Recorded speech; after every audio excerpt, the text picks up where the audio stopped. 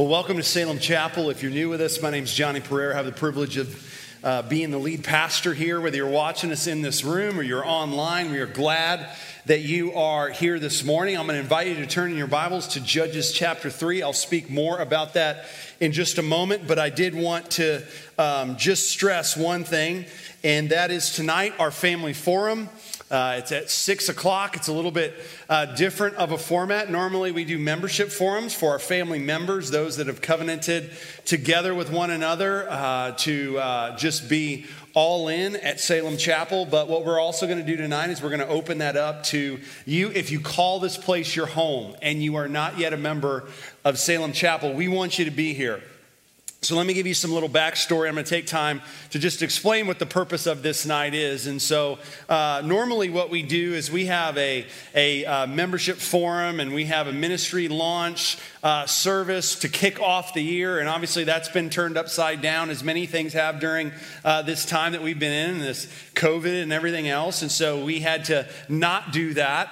And so I was actually a couple weeks ago on my back porch, and I was writing some things down, and because I felt like we just need to be reminded of what's important and what we're going after and those types of things. And I was like, you know what, do we gather together? Do I write this down? Do I shoot a video to send out to everyone? And I felt an overwhelming sense that the last thing the Lord wanted me to do was to address and just speak hope into the things that we have been experiencing on a video. I've been doing a lot of videos in 2020. And I just felt like, you know what we need is we need to gather together as a family. We need to pray together, and we need to worship the Lord together. And then we need to remind ourselves of what we are called to be about as the people of Salem Chapel. And then just share some important things about how we're moving forward during this time. And so if you call this place your home, I'm encouraging you. I'm asking you. I normally don't ask you a lot of things. I'm asking you to be here tonight at 6 o'clock. It'll end at 7:15. Listen, I remember when our kids were little and they had strict bedtimes. And you know what? They're here, sitting here today, all well, healthy, good, because they didn't go to bed at their bedtime every night. So I promise you your kids will survive. I promise you they'll be amazing. In fact, there's nothing better than for them to see their parents all in and committed to what the Lord wants them to do. We know we have some people that can't come and gather together for various reasons, and so we're going to offer that to you to stream. But can I encourage you with this? Don't allow the fact that we're streaming it to cause you to be like, you know what, I'm just going to sit in my living room, eat pizza, and watch this thing in my pajamas. If that's you, then hear me. I'm speaking to you right now. We need you here, and I'm saying that out of love. But we need you here, and it's going to be a time that I believe that when you think about 2020, my goal would be, and my prayer has been, that you'll think back to this time and you're like, man, that was a night that I needed. I needed to be reminded of some things, and I needed to be reminded of the purpose of why I call this place my home and where we're headed. And so you want to be here for that. And it's important enough that I'm willing to take 5 minutes from my message to tell you that, all right? And so that's what I want to encourage you with. All right, Judges chapter 3. We're going to look at one verse this morning, Judges 3, verse 31. If you're new with us, we've been in this series now. I think this is our 5th week in this series that we kicked off in September, entitled Broken People, Faithful God. And the reason why we've called this series that is because if you look at this book of Judges, Judges is a very, let's just call it what it is. It can be a very disturbing book. It can be a very violent book. It can be a book that you're like, man, I don't even know what to do with that. We have a reading plan that we have given you. You can access that on our website, salemchapel.org/Judges, and download that reading plan and walk through this book with us as we go through it here on Sunday mornings. But this is a unique book. And so what the book reminds us of is our condition, that we're broken people. And I don't say that for you to be self-loathing and thinking that at all, but just embracing the reality that you're broken, that I'm broken. None of us are perfect. But we have a faithful God who is perfect. And when you look at Judges, and we've been saying this every week, you see this cyclical pattern where the people of Israel sin. They go back on what they said they would do with the Lord. And the Lord gave them that covenant that he made with them, that he promised that he would be with them, that they would be his people, that he loved them, that he would rescue them. And the only thing the Lord asked them to do is to worship him as their Lord.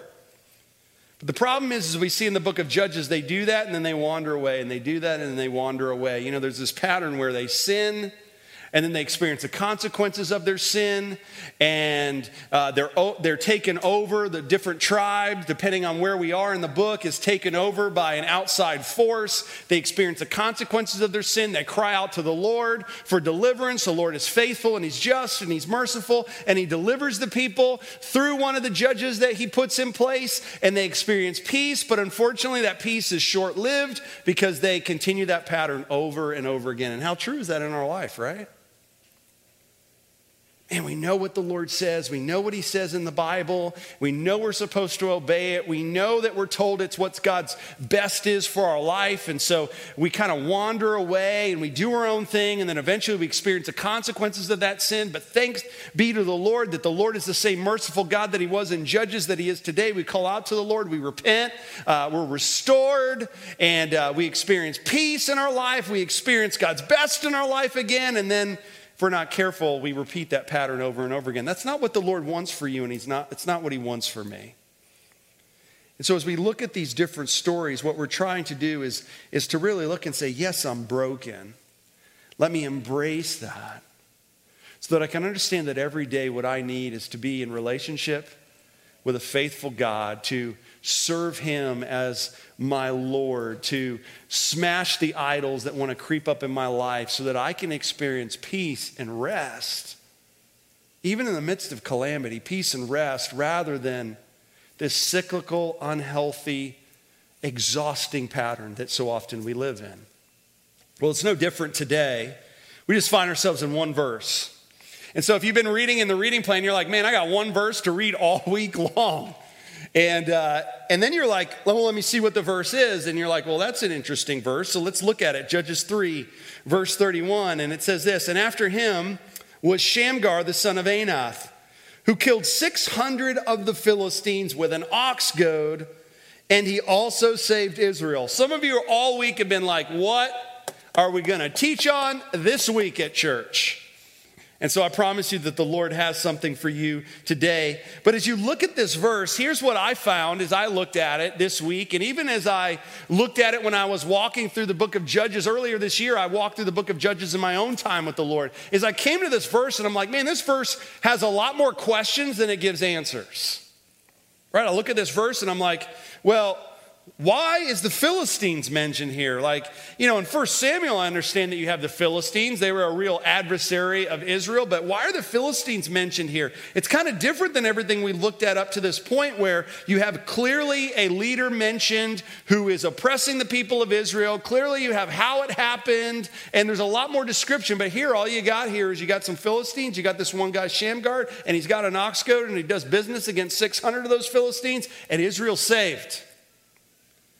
Well, most people believe that the Philistines were pressuring Israel in the northern part of Israel, northern part of Canaan. So Israel wasn't established as one nation up to this point. They're different tribes, but nevertheless in this northern area. And then you got this question, well, who is Shamgar? And honestly, there's not a lot of clear, direct information of who Shamgar actually is. But let me give you some things that I found in my studies. Some scholars, most scholars, don't even believe he was an Israelite. Doesn't mention what tribe he comes from. Othniel, Ehud, their tribes are mentioned on where they come from. Shamgar's not mentioned at all, and there's most likely not even an Israelite. Most people believe with that term, son of Anath, that it comes from this idea that you had this goddess of war named Anat. And this goddess of war was worshipped by the Canaanites. It was a pagan god, but it was also worshipped by the Egyptians. And they found some inscriptions from this time where the Egyptians mention this Anat to refer to a group of, for lack of a better word, Egyptian special forces. So it was referred to as this group of individuals who are special warriors. Now, it's not definitive, but at the same time, that's one of the ideas, is that Shamgar was not an Israelite. He was a part of this special military group of individuals that most likely was camped in this area where the Philistines were. And so Shamgar attacked these Philistines because they were a threat, and Israel got to benefit from that ordeal. So that's what we seem to have indication of. Well, here's another question I had. Well, how did he emerge as the champion of Israel? I mean, how did this happen? And it's interesting that you see here that what happened? He had this Oxgoad. He killed 600 Philistines. And the Lord used Shamgar to deliver Israel. So here's the most prevalent question that you probably had this week and I had. It really wasn't who Shamgar was. It really wasn't why are the Philistines mentioned in this passage of scripture. You're like, Johnny, you're answering questions I didn't even ask. The only question that you have this morning probably is, what is a... Yeah. You know what? I didn't know the answer to that either. So of course, what do? Well, you go to the trusted source that we have today, right? Google. And so I Googled what is an Oxgoad, and a bunch of different things came up, and I saw all of these instruments that looked kind of nasty, like they had this little axe head at the end of it. But the reality is, you know what an Oxgoad was? It was a farmer's tool. And because back then at this time, really what drove all the economy in all the known world was agriculture. And so what an individual would do with an oxgoad is he would take his cattle and he would hook them up to a plow. He would hook up the oxen to the plow. And if they had a young ox, what would happen is you needed those oxen to plow in straight lines.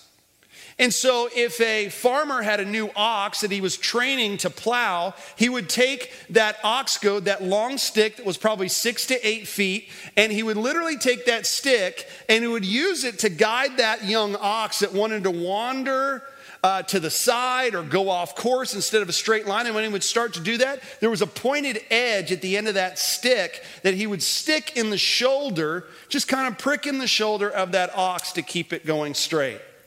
You thought an Oxgoad was some bad tool that you would just picture in some medieval movie. But the reality is, you know what it was? It was a long stick. Nothing sexy about it. Just a long pointed stick. But evidently Shamgar uses this stick to bring great deliverance to God's people. So here's the title of the message. You ready for this? Here it is. It's a title you'll probably remember. The Potential of an Oxgoad. That's the title of the message today. The Potential of an Oxgoad. And here's the idea that I want you to get out of this passage of scripture, because it's one verse, right? And there's so little information given in this one verse. So we're going to take this one verse and what we find in, and we're going to apply it to where we are today. So here's the idea that I want you to understand. And you need to get this. You need to write this down. That the Lord uses what is small to accomplish what is great so that he can receive the highest glory.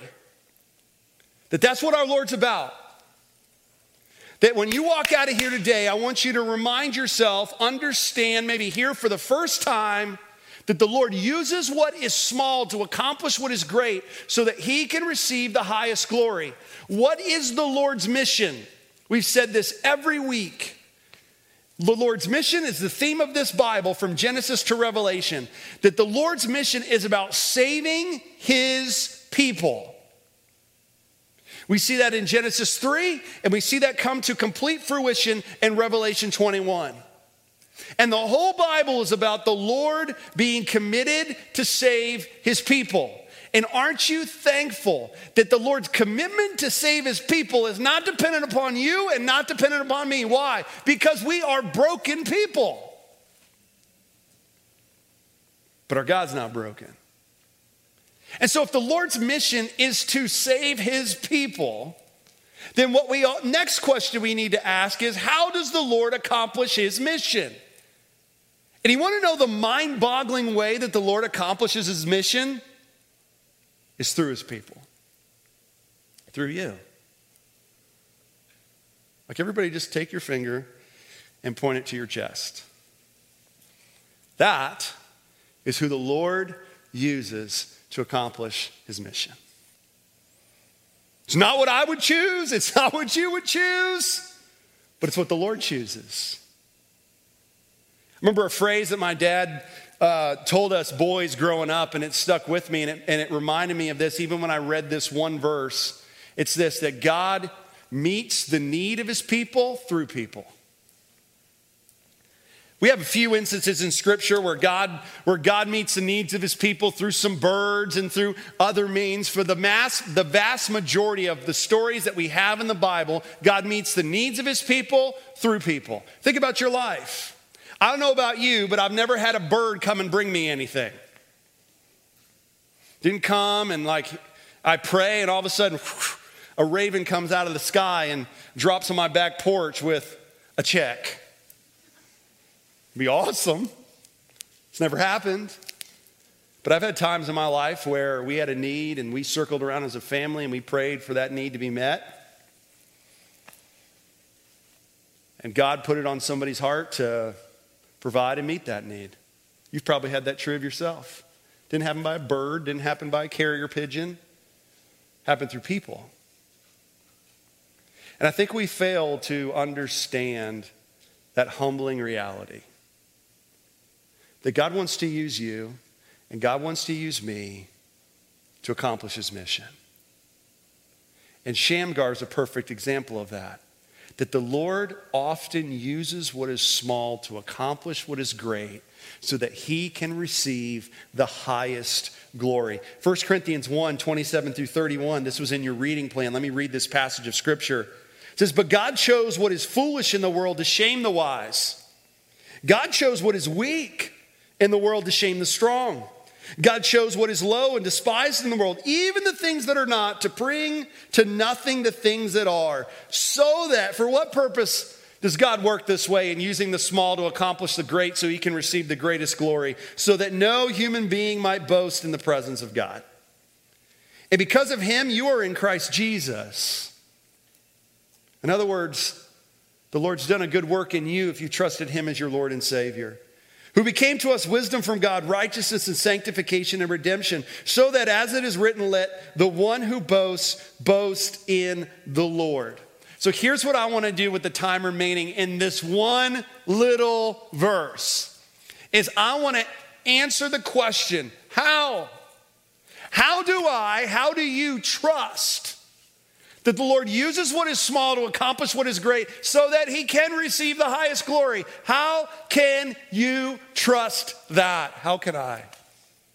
So here's what I want you to ask yourself as I pray here in a moment. I want you to ask the Lord, "Lord, would you show me? Would you encourage me maybe?" Maybe that's what you need. That what I'm seeing is small, as insignificant, that you want to use it to accomplish what is great so that you can receive the highest glory. And that, Lord, you would help me to believe that, help me to trust in that where I may be doubting. Would you pray with me? God, I pray that for every one of us in this room.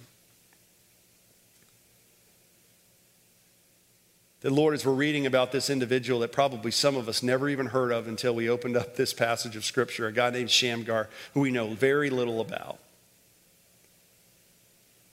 But, Lord, how you used him and a long wooden stick to save your people. And God, whatever we're deeming as small, as insignificant today, would you breathe hope and to us understanding the reality that, God, you love to use those things that are small to accomplish what is great, so that we can't boast in ourselves. But what we can do is give you the highest praise and glory.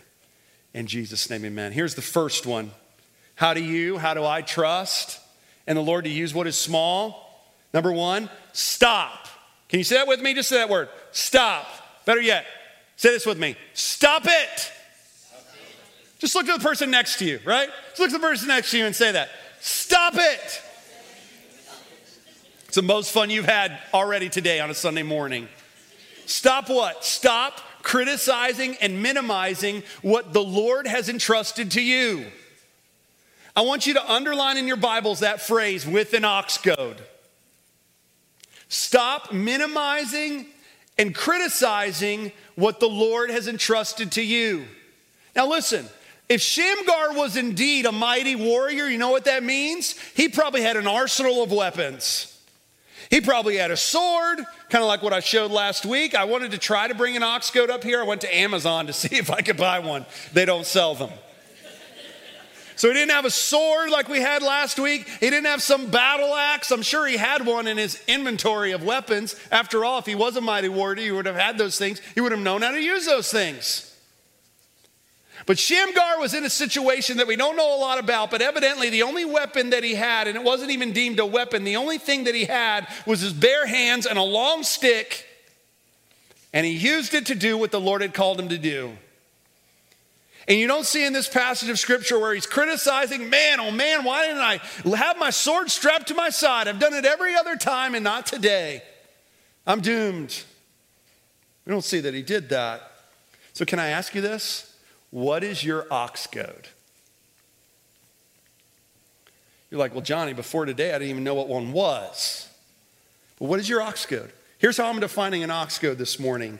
The trait, the possession, or the thing that you are criticizing, hating on, and minimizing as worthless in your life. What's the thing? What's the possession? What's the trait that you hate on, that you criticize, that you minimize, and you see as worthless in your life? Because what I want you to understand from this verse today is that may very well be the Oxgoad that the Lord wants to use. Some of you, it could be a talent. And if you're minimizing and criticizing it and seeing it as worthless, then your answer is, what talent? Maybe it's the way that the natural wiring that you have, whatever it may be. I mean, we live in a day-to-day where everybody loves self-discovery. Have you ever found that? Like, dude, if you write a book on who you are, it's got to be terrible for you not to sell some of them. Right? We got Myers-Briggs, where it's like, what 4 letters are you? There's 16 different options. And so you want to find out, am I an ENTJ? Am I an ESFP? Am I an INTJ? We go on and on and on. Some of you have no idea what I'm talking about. Or it's like, am I a D? Am I an I? Am I an S? Am I a C? We love self-discovery. The hot thing right now, and it's been for a while in the last few years, is Enneagram. How many of you have heard of Enneagram? Raise your hand. I knew it. The whole crowd. Same as the 9 a.m. You know what's crazy is I love these books too, but you know what's crazy? Especially for my generation and younger, is everybody walks around now being like, can't help it. I'm just a 3. Can't help it. I'm a 1. I like everything to be perfect, set in its little way. Don't criticize me. I'm a 1. Oh, well, he's an 8. So he's just a jerk. I'm saying that because I'm an 8. We go on and on and on, right? And what's crazy to me is I listen to people and they're literally defending their actions or thinking less of themselves because of a book that told you who you are by a number. First service, I had individuals coming up and saying, I didn't have any idea what you were talking about at all. And they were of the older persuasion, but it was like, man, how did I live my life? I didn't know if I was a lion or a beaver or an otter or a golden retriever. That used to be a thing if you didn't know what I'm talking about. Or a D or an I or an S or a C or 4 letters or this number with a wing that goes out over here. Here's why I'm saying all of that. Stop it. Stop minimizing and criticizing what the Lord has entrusted to you. Can I encourage you, however way that you want to identify yourself, let's not forget Galatians 5:22, the fruit of the Spirit. So I could be an 8 and a jerk, but that doesn't absolve me from being a jerk. No, God's wired me a certain way to accomplish what he wants me to accomplish, which is what? His mission, to be used of the Lord to bring people to him. And some of you need to look at your talent, at how God has wired you. And you need to look at it as something that God has entrusted to you rather than something for you to be ashamed of. We go on, but about your background, right? You gather together and man, you're so ashamed. You don't want to let anybody know what your background is. You don't want anybody to know, man, I didn't have a mom or a dad that was present. And they're talking about their different experiences and how they got to go to Disney or how they got to do this or that. And you're like, man, I sure hope they don't ask me about those things because I had none of those experiences. And so you're viewing that background, you're criticizing and you're minimizing, and you have no idea that the Lord sees as an Oxgoad that he wants to accomplish something great with. We go on and on. It could be a relationship. It could be a lack of relationship. Could be your family. Could be a relationship that you regret that's ended, a divorce, and you're like, man, I'm just constantly identifying myself by the mistakes that were made in that marriage, and maybe that's an Oxgoad. See, I want to ask you this. How much time did you spend this last week complaining about what you have or you didn't have? How much time? This took me down a rabbit hole this week, and I found this out. The average person complains 30 times a day. Some of you are like, I blew that away. And others of you are like, shame on those people. I was like, well, how many hours a year? Get this. If you complain 30 times a day, that on average works out. The average person complains 53 hours a year. Can you imagine being on a long road trip, and every minute of every hour is complaining and negativity? You're thinking, can I jump out of this car at 45 and survive, right? How often do we do that?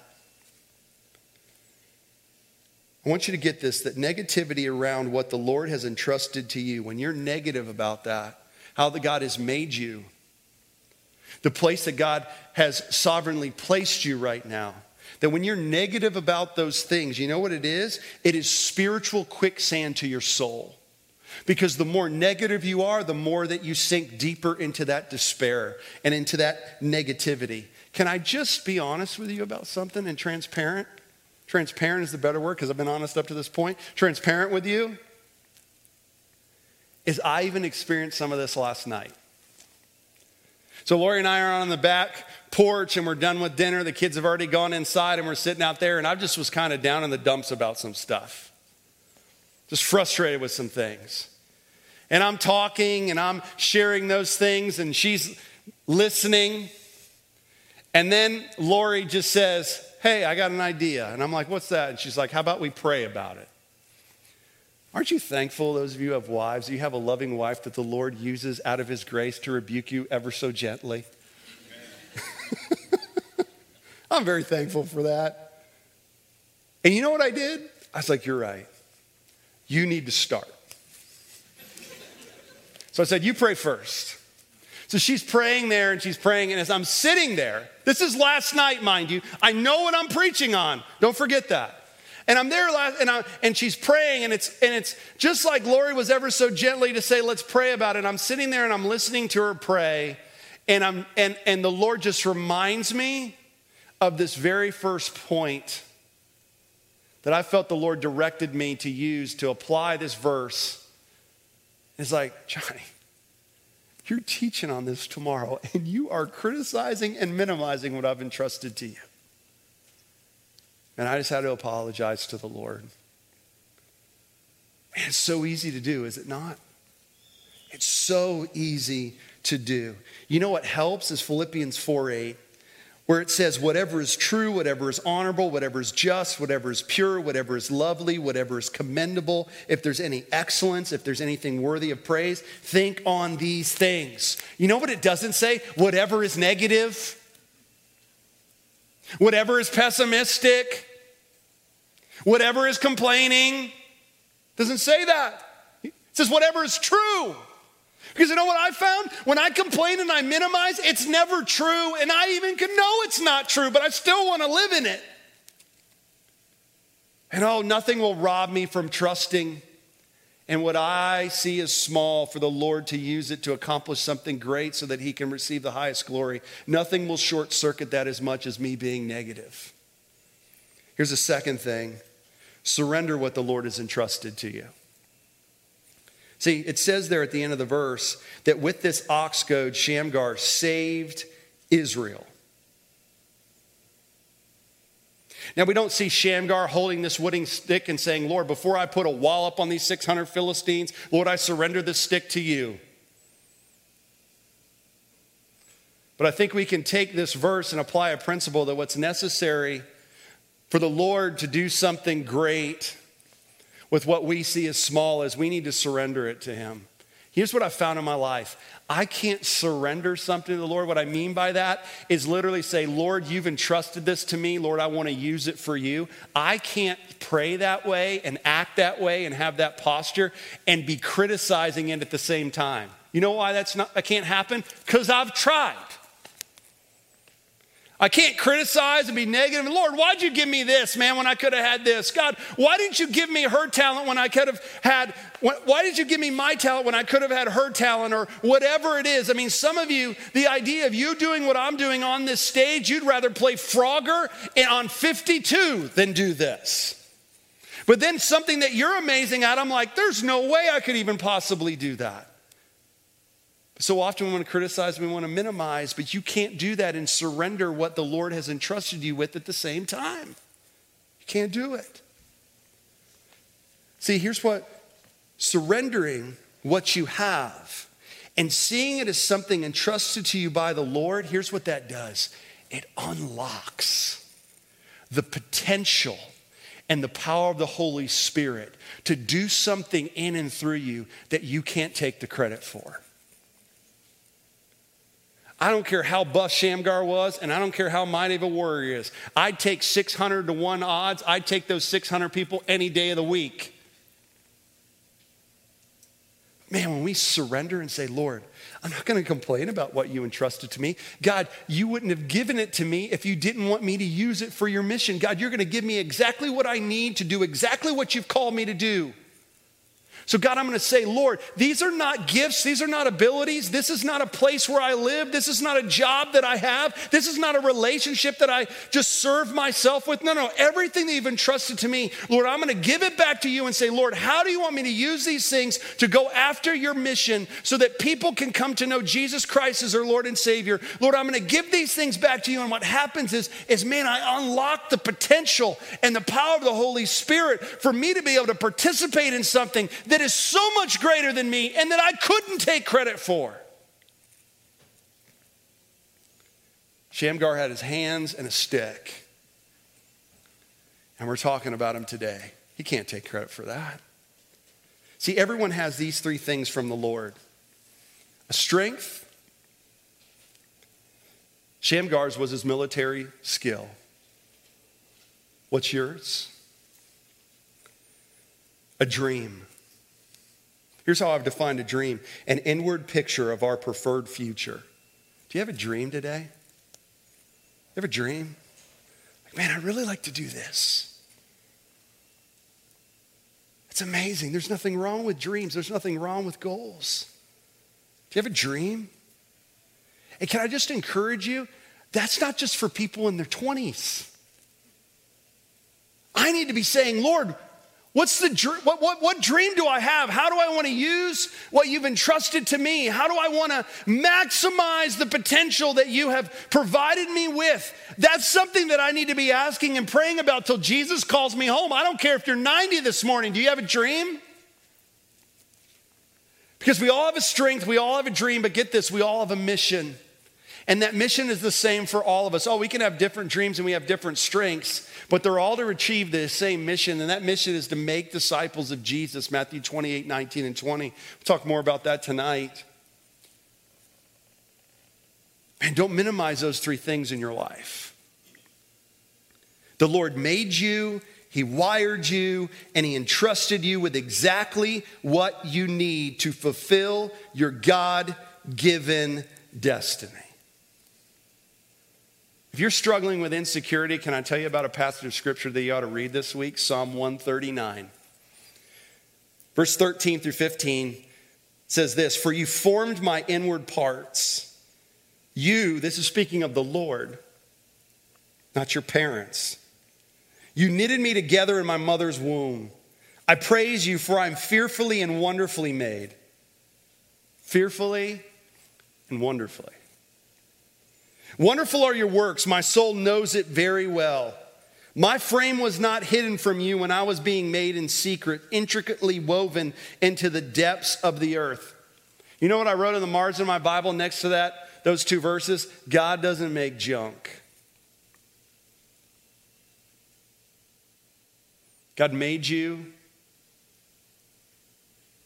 with a purpose in mind. And what others may deem as handicapped, God sees as fearfully and wonderfully made. Then I come to 1 Corinthians 6:20, and you're like, well, what's the correlation of this verse as you see it on your screen, where Paul says, you are not your own, you were bought with a price, so glorify God in your body. You know what I wrote next to that verse? Psalm 139, 13 through 15. God doesn't make junk. I wrote next to 1 Corinthians 6:20, God doesn't buy junk. You're bought with a price. Jesus Christ, God in the flesh, lived a perfect life for you, a life that you can't live, died on the cross for your sins, a death that you deserve, rose again 3 days later so that you can have victory in everything that you face in this sinful world. He's not going to do that for something that's insignificant. Surrender what the Lord has entrusted to you. Here's the last thing. Steward with conviction and courage what the Lord has entrusted to you. And you want to trust that the Lord can use what is small to accomplish what is great so that He can receive the greatest glory, then man, you be committed to steward with conviction and courage what the Lord has entrusted to you. Man, when I see Judges 3:31, I see dripping all over it courage, conviction that God has gifted me, He's wired me for this task. And I'm not going to be fearful in it. I'm not going to be boastful in it. But I'm going to have conviction and courage to use what the Lord has given to me to steward, to do what? So that people can be saved. Well, how do you do that? I think Scripture tells us, here's the first thing. Start out every day praying that the Lord would give you the wisdom and power to steward what He's entrusted to you. Start out every day. Lord, would you give me eyes to see ways that I can use what you've entrusted to me? Man, maybe that background that you've been ashamed of, that you run into someone who struggled with the very same thing as you. And you can use your story and how God has redeemed that story. And you can use that story to bring life, breathe life into someone who struggles with the same things as you. Man, that divorce that has been weighing you down and you're like, man, if I had to do it over again, I would do it differently. But all of a sudden you run into someone who's struggling with the same thing that you went through years ago. And you can say, you know what? I know what that's like. I know what that feels like. I know what that guilt feels like. I know what that shame looks like. But can I tell you how the Lord has redeemed that and is using that as I move forward? What are you doing? You're using your Oxgoad. You're stewarding it with conviction and confidence and courage. And you start out every day praying, Lord, would you give me eyes to see? James 5:16 says, the fervent prayer of a righteous man accomplishes much. You know what else you do? You stay focused on what your mission is. You pass by a mission every day when you walk into this building. You didn't even realize it. It's that little sign out there right outside the doors that simply put, our mission is to make and mobilize disciples here at this church. However way church wants to use it, it's that idea of making disciples, that as I put my faith and trust in Christ and I grow in my relationship with him, I've also been given the privilege to be able to do that with someone else. Man, don't forget what your mission is. Keep it in the forefront of your mind. So often, man, we have allowed so much stuff in our world today to crowd out that reality. I've allowed fear, I've allowed politics, I've allowed so many things to cry it out to where I'm only focused about me and my family rather than, wait a minute, why am I here? Paul says, this one thing I do, forgetting what's behind, I press on to the things that lie ahead. Here's what else you do. You don't ever give up. You don't ever give up. You feel like giving up today? Then you need to go to the Lord. You need to surrender what he's entrusted to you. And you need to say, man, I'm going to have courage and conviction that the Lord can use what is small to accomplish what is great for his greatest glory. And I'm going to take this day by day, but I'm not giving up. I'm never staying down. I'm never going to stop trusting. I'm going to understand that regret only looks back, worry only looks around, but victory always looks up. We got a mission. You've got a mission. I've got a mission. We've got battles to fight. And we've been given the tools and the time and the resources to do what God has called us to do. And we're going to give an account one day for how we have stewarded what he's entrusted to us. And I'm not going to stand up there for you, and you're not going to stand up there for me. We're all going to be before the Lord one day, and we don't know exactly the way that it's going to look. But we're all going to give an account, and our salvation's not based upon that. But the Lord has stewarded you with his gifts, with his opportunities for us to use. To use those Oxgoads. 1 Corinthians 3:11-13 says, for no one can lay a foundation other than that which is laid, which is Jesus Christ. And if anyone builds on that foundation with gold, silver, precious stones, wood, hay, straw, each one's work will become manifest, for the day will disclose it, because it will be revealed by fire, and the fire will test what sort of work each one has done. See, wood burns up in a fire. Hay burns up in a fire. Straw, same thing. Gold, silver, precious stones last through the fire. I don't know if this is a literal fire. It's not a matter of, once again, of your salvation. But it's just meant to be a sobering thing that, man, I can't stop. I can't criticize and minimize the things that God's given me. Man, I want to see God use those things so that I can boast in the Lord and say, Lord, thank you for the privilege to just be a very small little part of what you're doing. Can I close with this and remind you Jesus had a mission? Jesus had a mission. And his orders to accomplish that mission were very counterintuitive to what we would have chosen. God in the flesh came as a baby to experience every temptation that you would face and die on a cross and be risen again. Philippians 2:5-11 says, have this mind among yourselves, which is yours in Christ Jesus, who, though he was in the form of God, did not count equality with God a thing to be grasped. In other words, the Lord submitted himself to God's plan. Okay, I'll put on human flesh. I'll come as a baby. He emptied himself by taking the form of a servant and being born in the likeness of men and being found in human form. He humbled himself by becoming obedient to the point of death. Counterintuitive. And it seems small. This way? This way? But aren't you glad that it accomplished much? Therefore, God has exalted him and bestowed in him the name that is above every name, so that the name of Jesus, every knee should bow in heaven and on earth and under the earth, and every tongue confess that Jesus Christ is Lord, to the glory of God the Father. Listen to me. Shamgar used a wooden stick that no one would have deemed sufficient to the task of killing 600 men and saving Israel. But can we look to the ultimate example? Can we look to, as Grace said, the hero of our story? It reminds me of the Lord Jesus, who used a wooden cross. something that was looked down upon, something no one would even want to be around. He used a wooden cross to save every man, woman, and child who places their faith and trust in him as their Lord and Savior. He's the one that we worship. He's the one that we love. He's the one that we thank for the things that he's given us. We're going to take part in communion today. And hopefully when you came in the doors this morning, you received this cup. And let me explain a little bit about this cup.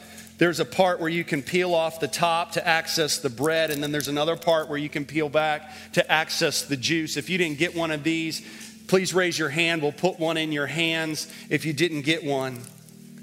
But what we're going to do is we're going to stop and we're going to remember what our Savior did for us. The band's going to sing, and I just want you to reflect. Maybe you need to confess and say, Lord, forgive me of criticizing and minimizing my Oxgoad. Maybe you need to surrender that to the Lord and say, Lord, I've never even thought about surrendering to you what you've given me. My finances, my life, my marriage, my giftings, my opportunities. Maybe you need to realign yourself with that mission again. I don't know. The Holy Spirit will direct you where it is. But we're going to sing this song and then we're going to take communion together. So let's go to the Lord. Let's reflect on what he has said through his word to us.